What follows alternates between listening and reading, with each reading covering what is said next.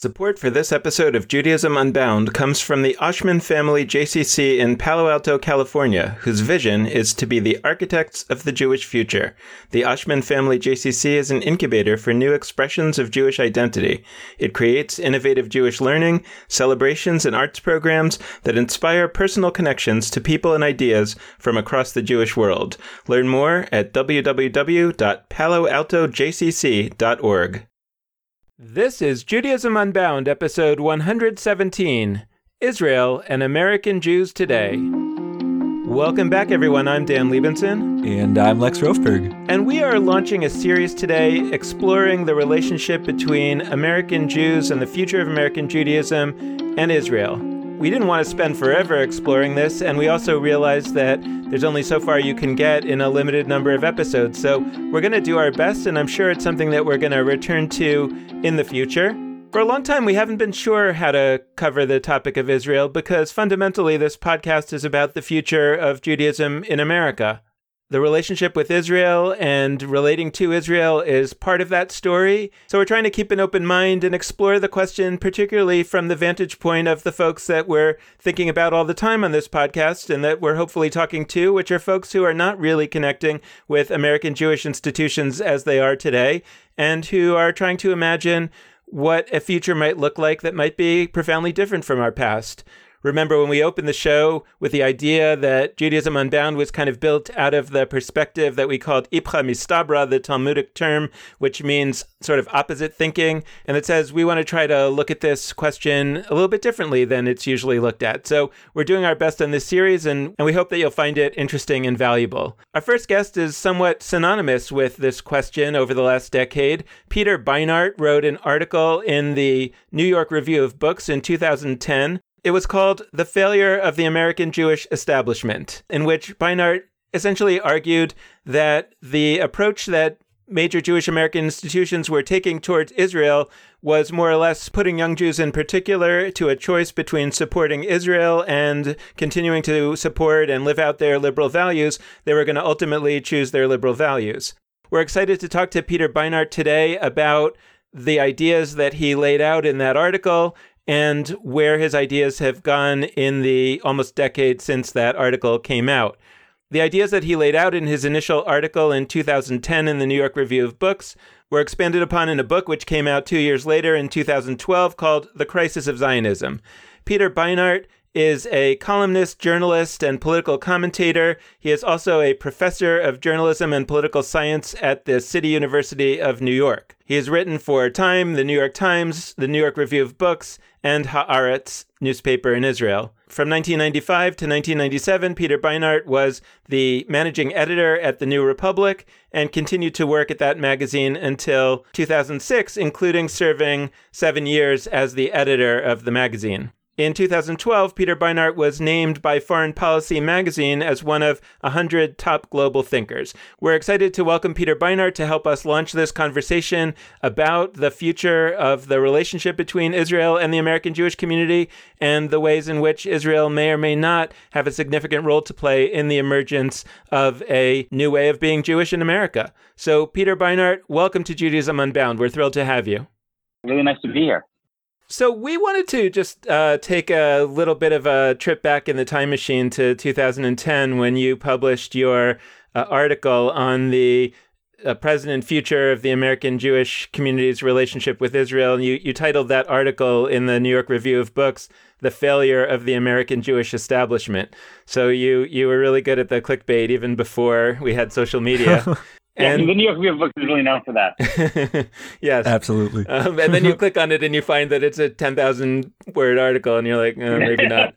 Right. So we wanted to start by just, for the sake of our listeners who really don't know anything about what you were saying back then, and I still think what you were saying back then is critically important and has been very much proven itself true about the way that the relationship of the American Jews and Israel would likely go. If you could kind of give us the basic thesis and an argument that you put out there and that you built upon in your book, The Crisis of Zionism, why was it that you were saying that the Jewish establishment was failing, and that a large percentage of American Jews would likely drift away from Israel if it continued?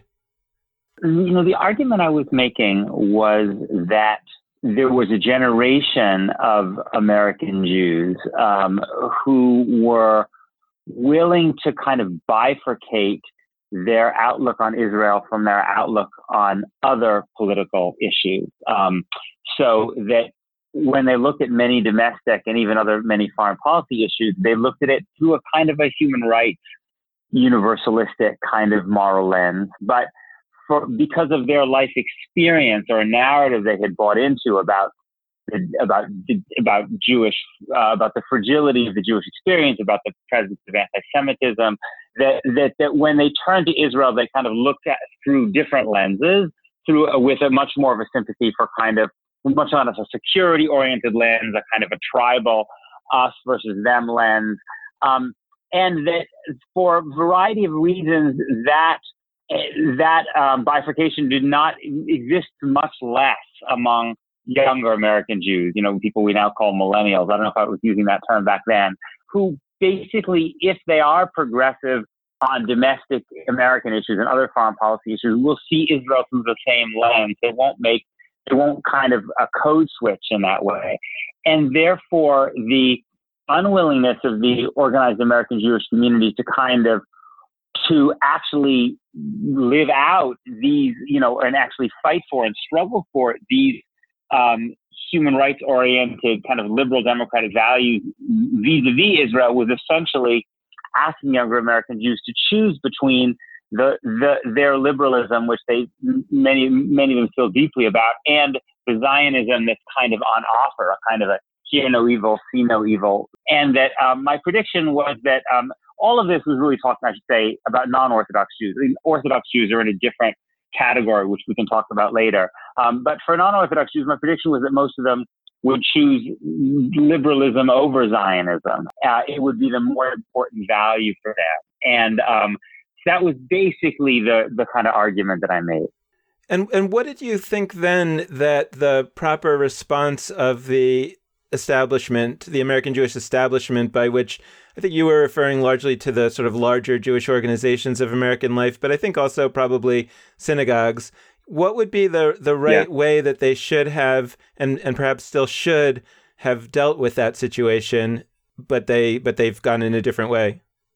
My desire would be for them first to be willing to hold a really kind of open and unafraid and no hard barred kind of internal conversation with younger American Jews about Israeli policy. Encourage American Jews to actually see for themselves what Palestinian life in the West Bank is like, to have a conversation about a variety of Israeli policies in the West Bank, in Gaza, even inside the Green Line, about what happened to the Palestinians during Israel's War of Independence, all of these kind of things that I think, and even about Zionism itself, about what Zionism is and how exactly one does reconcile, liberal democratic ideals with the idea of a state that has a special obligation for the protection and representation of Jews, who are absolutely, after all, not the only people who live in the state of Israel.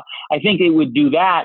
And then I think it would also legitimize and validate a kind of a response to all of that, but which would say we take what we take from that, which I think is what many younger American Jews would, is that our relationship with Israel is to be, they're not simply going to relate to the Israeli government in a kind of a defense relationship, i.e., the Israeli government will decide whatever it wants and we will defend whatever policies it pursues against any pressure from anyone in the United States, but that we will struggle to change the policies of the Israeli government, struggle to change Israel to make it reflect the values that we believe in, just as we would do vis-a-vis the United States government.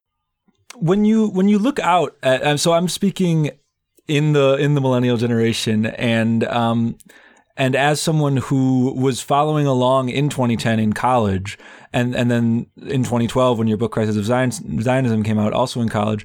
And one of my questions then, and that I sort of was curious to hear from you about, was I really do think, had a sense of where millennial Jews were mentally, emotionally, psychologically before a lot of us did ourselves. And I'm not just saying this to be kind. I'm saying it because genuinely you wrote some things that felt like I was feeling them as you wrote them. And so I guess I'm curious, how did you come to this place? I know you've spoken on college campuses, and like, what is it that led you to the diagnoses that you were making and the differentiation that you are drawing between different generations on how they have related to Israel and will in the future? It's funny you say that, and I appreciate it, but I have to say that I've actually been struck over the years since then, particularly when I do talk to millennial American Jews about often the gap between myself and them, that there really is a generation gap between me and them. I also feel the generation gap, obviously, between myself and people, who are a generation older. But there are a whole series of issues in which I actually feel like, in many ways, what's happening, if you look at groups like If Not Now, for instance, is that I feel like they're pushing beyond some of the formulations that that framed my argument. In some ways, I find that really challenging on a personal level. In some ways, I find it invigorating. I can only say that from my own experience, I think that it's not entirely an answer to your question, but I think I feel and have in my own life and have since I was a kid, given my family's experience as South African Jews,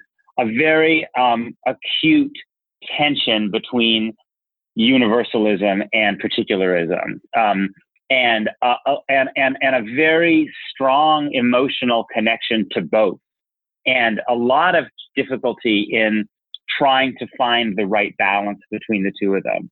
And I think that it was that sensibility, which is just one that is personal, that is personal to me. I think that I felt like helped me map out the way I framed these things, because I really, and I think it's also, again, then as an adult, spending a lot of my kind of time in Orthodox kind of, or at least pseudo-Orthodox environments, I find myself often in this situation where I am deeply attracted to certain spheres, ritually, aesthetically, emotionally, tribally, that I also feel are really, really problematic morally. And I'm always, myself, feel kind of buffeted by those two things. And I guess that I just maybe kind of imagined, younger American Jews being buffeted by them, but then I kind of imagined that, and I think this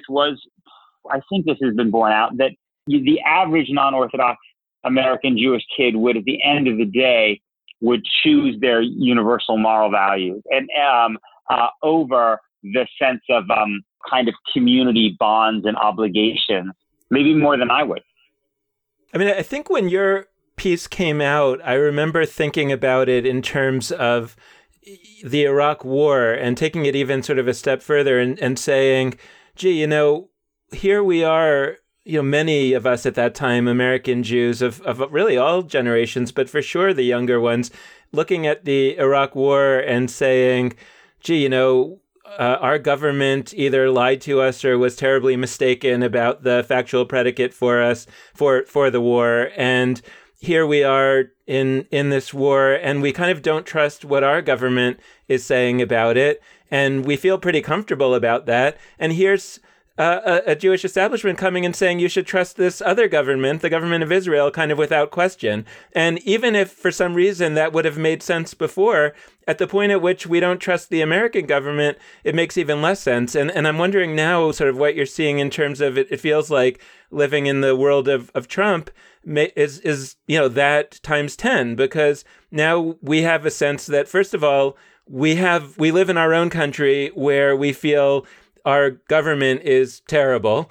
And so we understand that we can hold at the same time the idea that we love America and we absolutely despise its leadership and in sort of every way. And so why, of course, that could also be true of Israel, and yet it would be astonishing if it wasn't true. And yet there remains this idea that somehow that it's wrong to think that way. And it just feels so unreasonable to imagine that we would have that relationship towards a different country when we don't even have it towards our own country. that I wonder if the situation's become even more untenable. Yeah, I agree with you. It reminds me of a quote. There's a quote from Reinhold Niebuhr from the 1930s. I guess it was when he kind of broke with the Communist Party. And he said, his line was, I've never believed in my country, right or wrong, especially when it's not even my country. And he was referring to the communists and the Soviet Union. So, and I think one of the points you're getting at, which is important, is that I think that oftentimes American Jews to some degree, see Israel through the lens of our own politics. And so you've had these different eras. You had this era in the 1990s, for instance, of the kind of Bill Clinton paired with Yitzhak Rabin and then with Ehud Barak, which was this kind of, I'm old enough to remember that, which was a kind of a hopeful period where you could be a kind of a, center-left American Jew and feel reasonably good about your government or reasonably good about the Israeli government and believing they were trying to do the right thing. And which in the tension between Zionism and liberalism, or Israeli government policy and liberalism, was not as acute.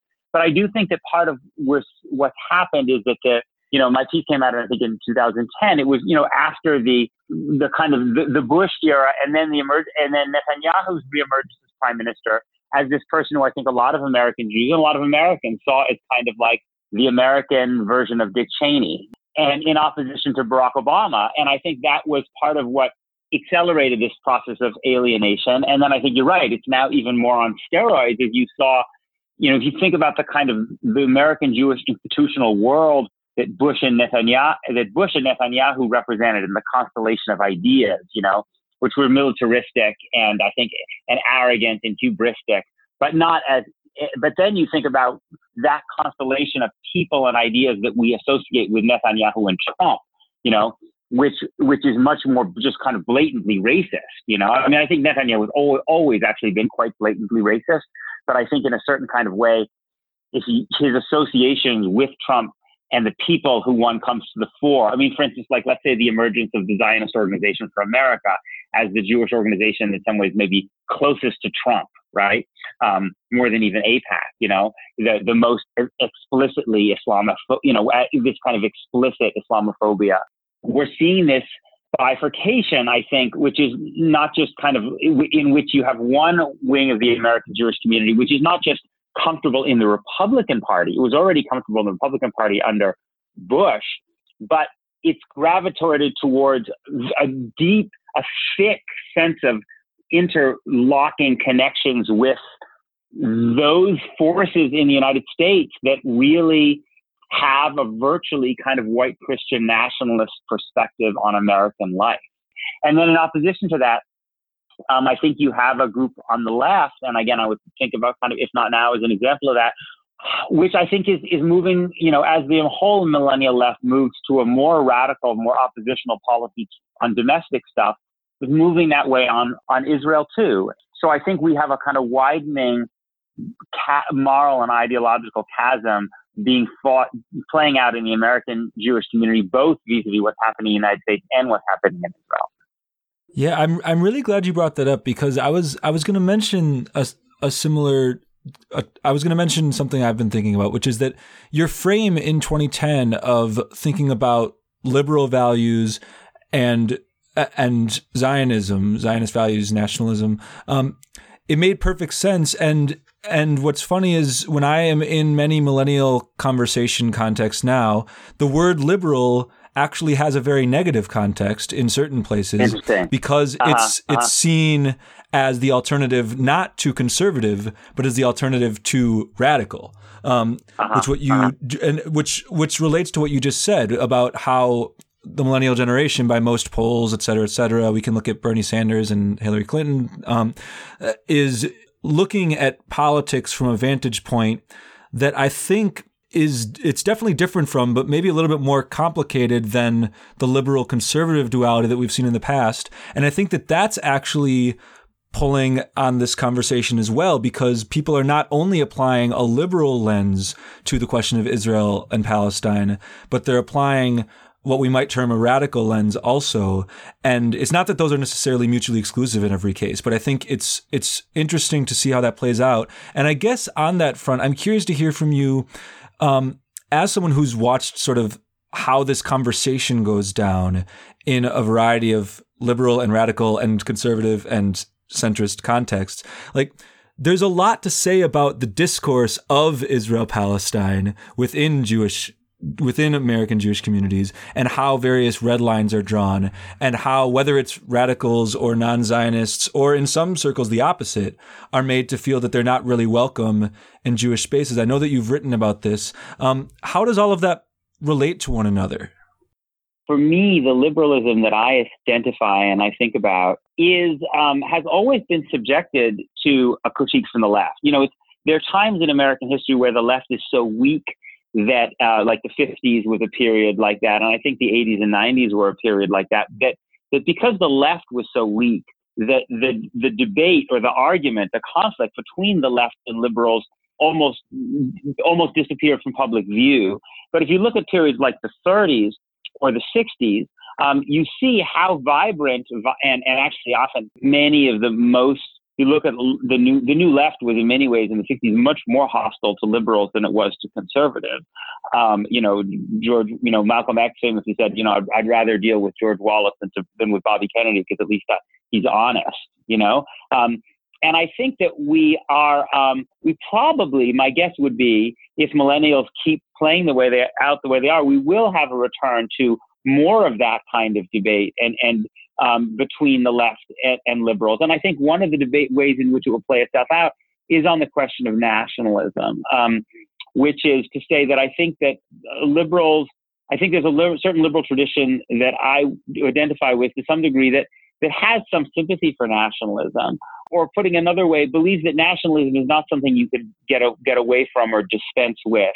Radicals would be more willing to want to push beyond that. And I think you see versions of that in the emerging debates about how open one is, for instance, to the idea of a binational state. In terms of the way in which the community closes off conversations, it's probably a misnomer to talk about an American Jewish community, in the sense that the American Jewry there's so many American Jews that I don't think the term American Jewish community exists in the same way that you could talk about the Australian Jewish community, or, for instance, the South African Jewish community, or even the British Jewish community. I mean, I just have enough experience, certainly with the South African Jewish community, to know that there's a different thing. There is a way in a small and fairly traditional Jewish community, even Canada maybe applies, you can kind of be exiled a little bit because there is kind of one center. So what you have is the creation of these different spaces. And I think you're right. What's striking is how radically different they are from one another, to the extent that you can have, you can go to certain Jewish environments where it's kind of anathema to be a Democrat, and many others where it's anathema to be a Republican.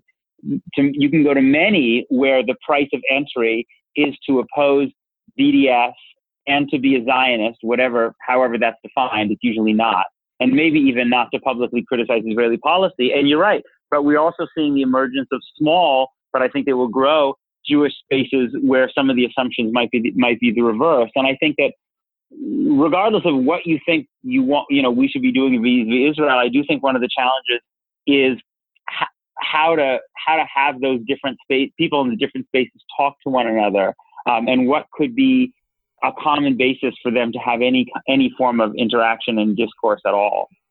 What was originally in my thought was that, one of the failures of the Jewish establishment has been this basic framing of the approach toward Israel, saying, look, to young Jews, right? Look, you're with us or you're against us, right? Meaning, like, you gotta do it the way that we do it, or you're basically an enemy or an idiot. And I think that, most people, especially if they're relatively not so plugged into this from before in their lives, they'll look at this and say, I mean, if you're saying that I'm with you or against you, I mean, I know that I'm not with you.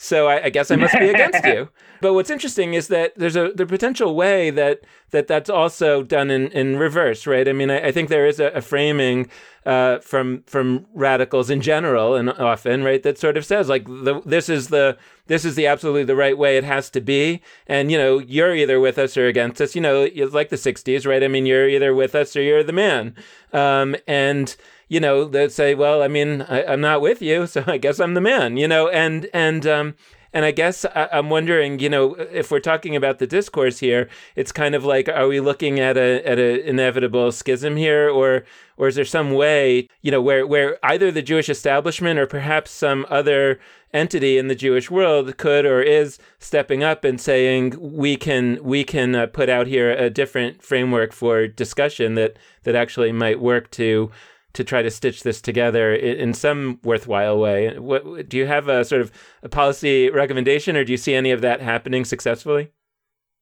The divide that we're seeing over Israel, which is a divide that I think is widening. It's moving from a divide between liberal critics, liberal Zionists on the one hand versus kind of hawkish Zionists on the other, to a divide between non or anti-Zionists on the one hand and explicitly clash of civilizations Zionists on the other. And I think that is a much wider gap. And if you look back, like for instance, at the fights inside the American Jewish community over the Lebanon War in the early 80s or the First Intifada, you look at a figure like, say, Arthur Hertzberg. What's striking to me when I look back on those, when I read about research them for my book, is that the debates were very bitter about Israeli policy, but they were also within a Zionist framework. And I think what's shifting, and it's partly because I think Palestinians are gaining more of a voice in the United States, is that it's not just that the fights will be bitter, but that there won't be, that the perspective, the gap between the two perspectives will be wider and more fundamental. I would love to see ways in which people from these different worlds could come together and study Jewish texts, study aspects of Jewish tradition, moments in Jewish history, kind of probably putting aside Israel because it would be too toxic. But even that is difficult because, as you know, one of the challenges is that one wing comes into that conversation with very, very little background. So and I think this is part of the problem you see at Hillel, which is that like the kids who don't have a Jewish background feel intimidated to begin with there, let alone the fact that they may be out of sorts on Israel. And so I would love to see a conversation in which people from different ideological and political and religious places came and looked at Jewish texts and tried to find their discussions around those as a place of respectful conversation. But I actually think I think there are barriers to that, and part of it is that so many Jews in the United States, especially on the left, are so distant from and even intimidated by our tradition's own literature. I wanted to hone in on something that you alluded to very briefly, but that I think could have many, many Talmud pages, which was you mentioned that in many spaces it is expected for people to be a Zionist, but that's not defined.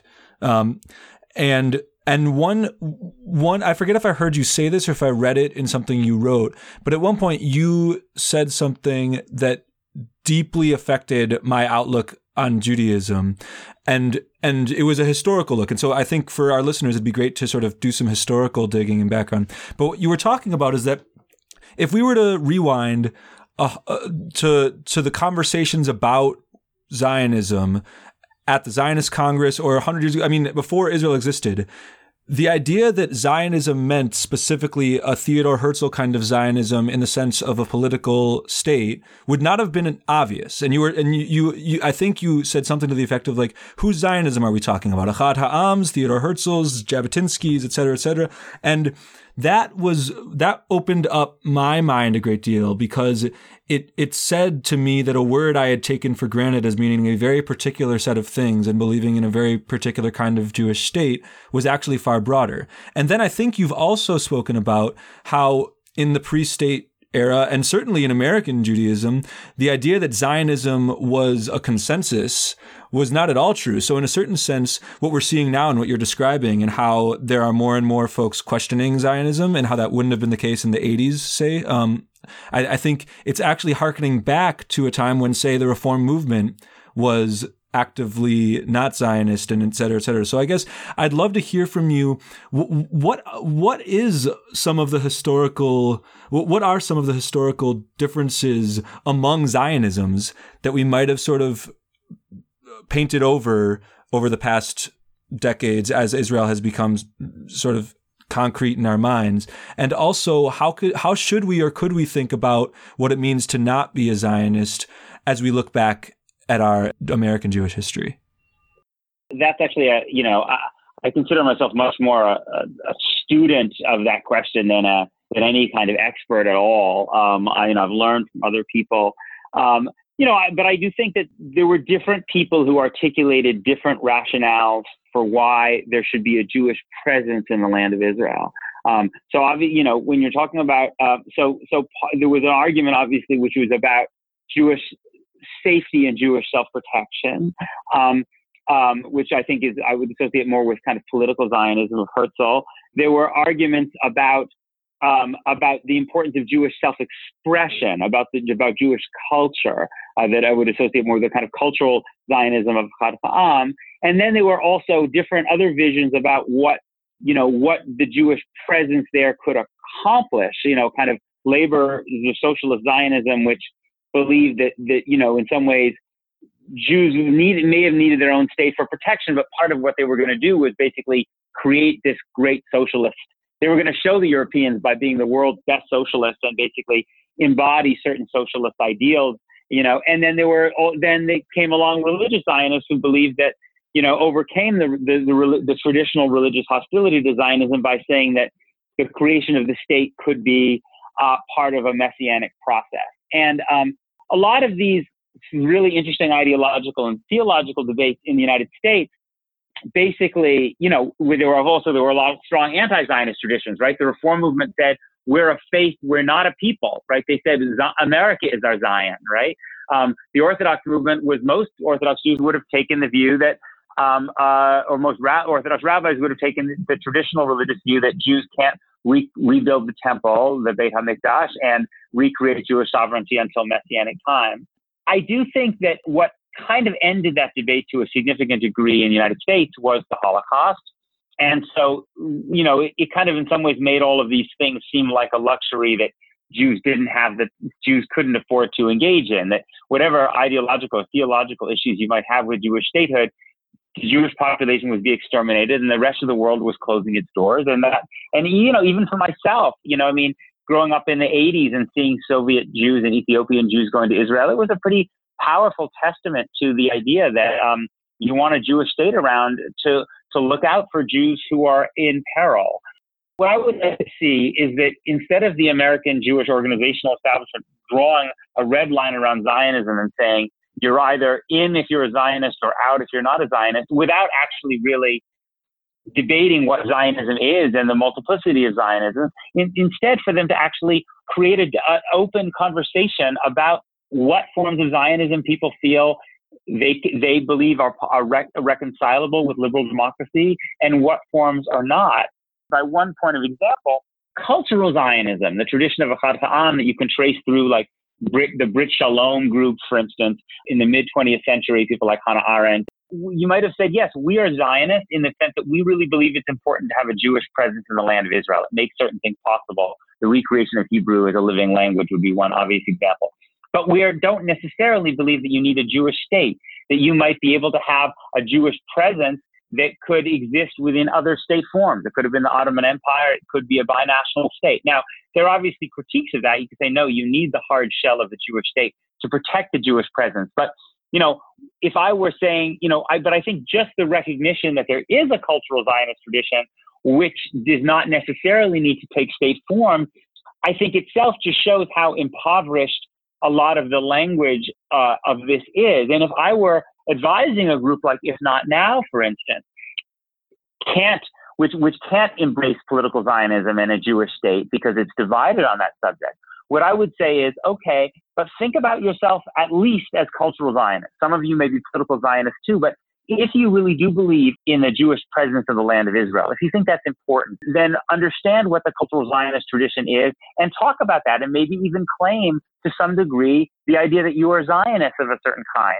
And I think there's a value in that. I'm thinking about another question, which is the renewed kind of Sturm und Drang about religious pluralism in Israel that's sort of come about because of the Western Wall situation, where there's been resistance from the ultra-Orthodox parties in Israel to a compromise solution of putting an egalitarian prayer section of the Western Wall. But one of the things more important than that particular issue, I think, as I think about it, is that it's sort of a demonstration of the degree to which the various religious entities, and by this we mean Orthodox entities or ultra-Orthodox entities in Israel, have tremendous sway over the decisions of the Israeli government. And the reason why I think that's important is because it's clear that the Israel's position vis-a-vis the occupied territories, the West Bank in particular, has a security dimension, a claimed security dimension, which may or may not be valid. We could all argue about that. But it also contains a serious religious dimension. And a lot of the American Jewish reluctance to sort of get involved with that and put pressure on the Israeli government about the occupation of the West Bank has been because of a sort of a claim, which again, we could agree with or disagree with, that says that, we don't live there and we shouldn't get involved with security questions. But if it turns out that the reality is, and I think this is the case, that if there had not been a religious yearning for Israel to possess the West Bank that had nothing to do with security, if that wasn't a thing, there would not be a majority in the Israeli electorate to hold on to it for security reasons. So in a sort of legalistic, but for type, I'm a lawyer, I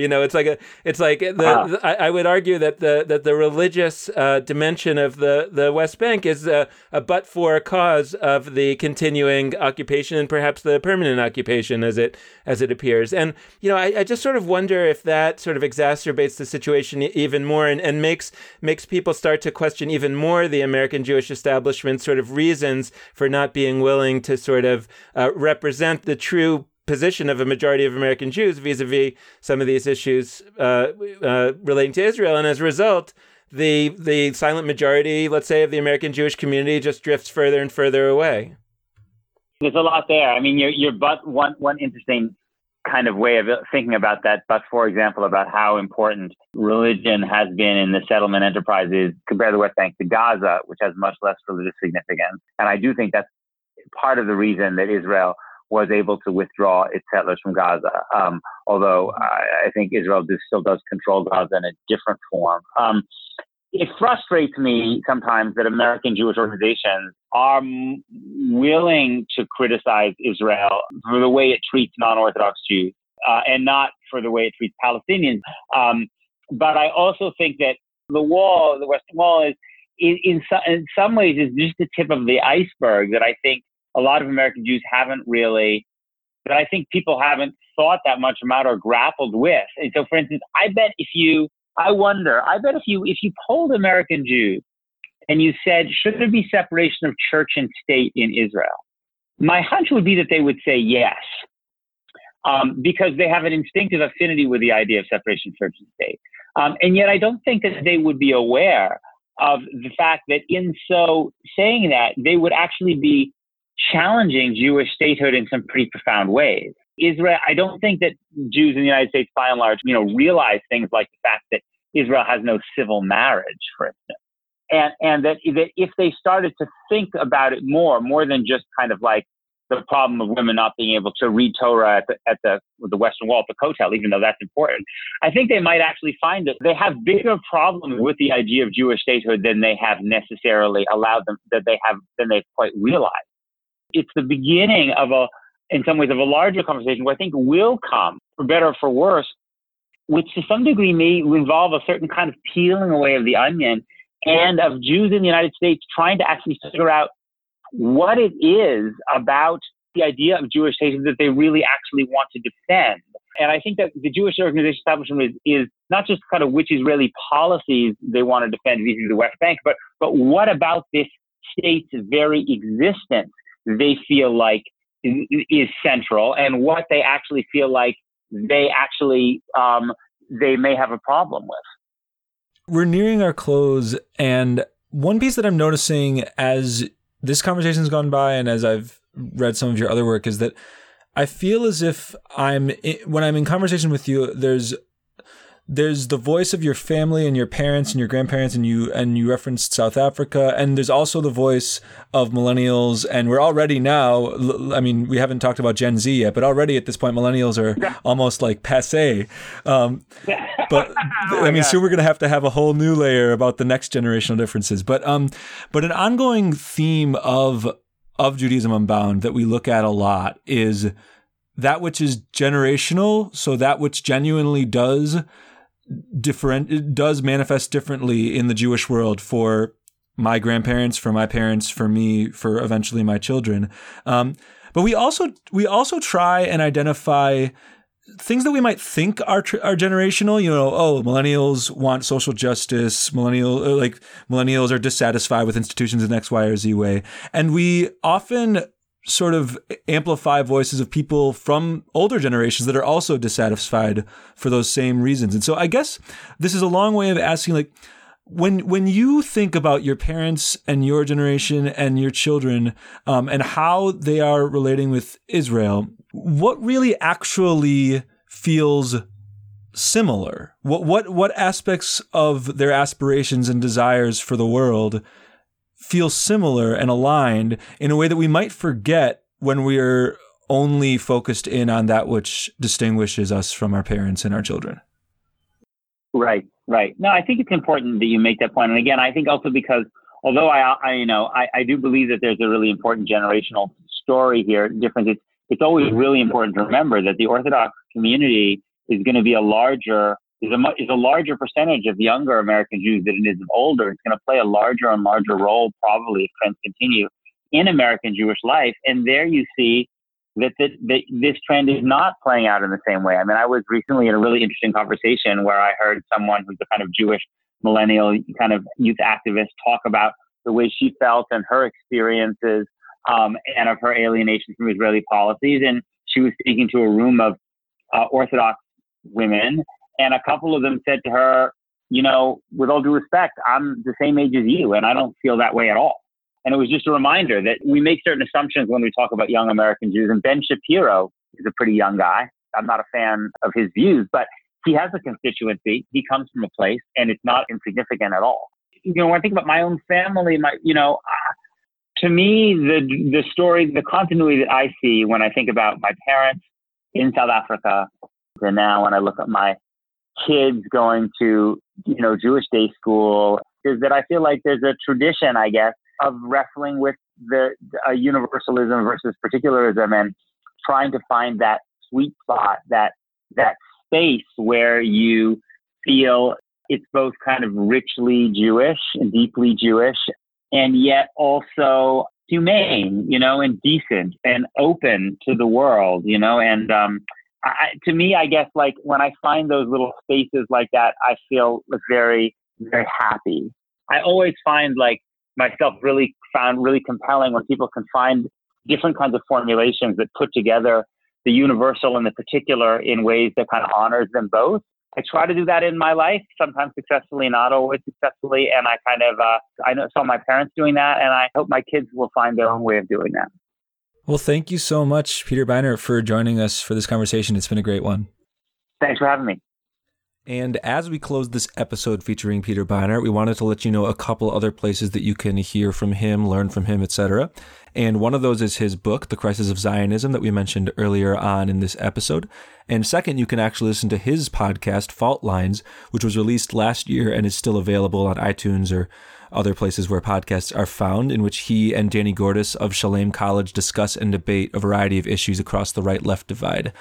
In addition to that, we of course want to close out this episode as we always do by encouraging you to be in touch with us, and there are a few ways for you to do that. First, you can head to our Facebook page, Judaism Unbound. Second, you can hit us up on Twitter at Judaism Unbound. Third, you can go to our website, judaismunbound.com. And last but not least, you can hit us up via email at dan@judaismunbound.com or lex@judaismunbound.com. The last plug we like to make is that you can always support us with a financial donation, either on a one-time basis or a monthly recurring basis, and you can do either of those at judaismunbound.com/donate. So thanks so much for listening, and with that, this has been Judaism Unbound.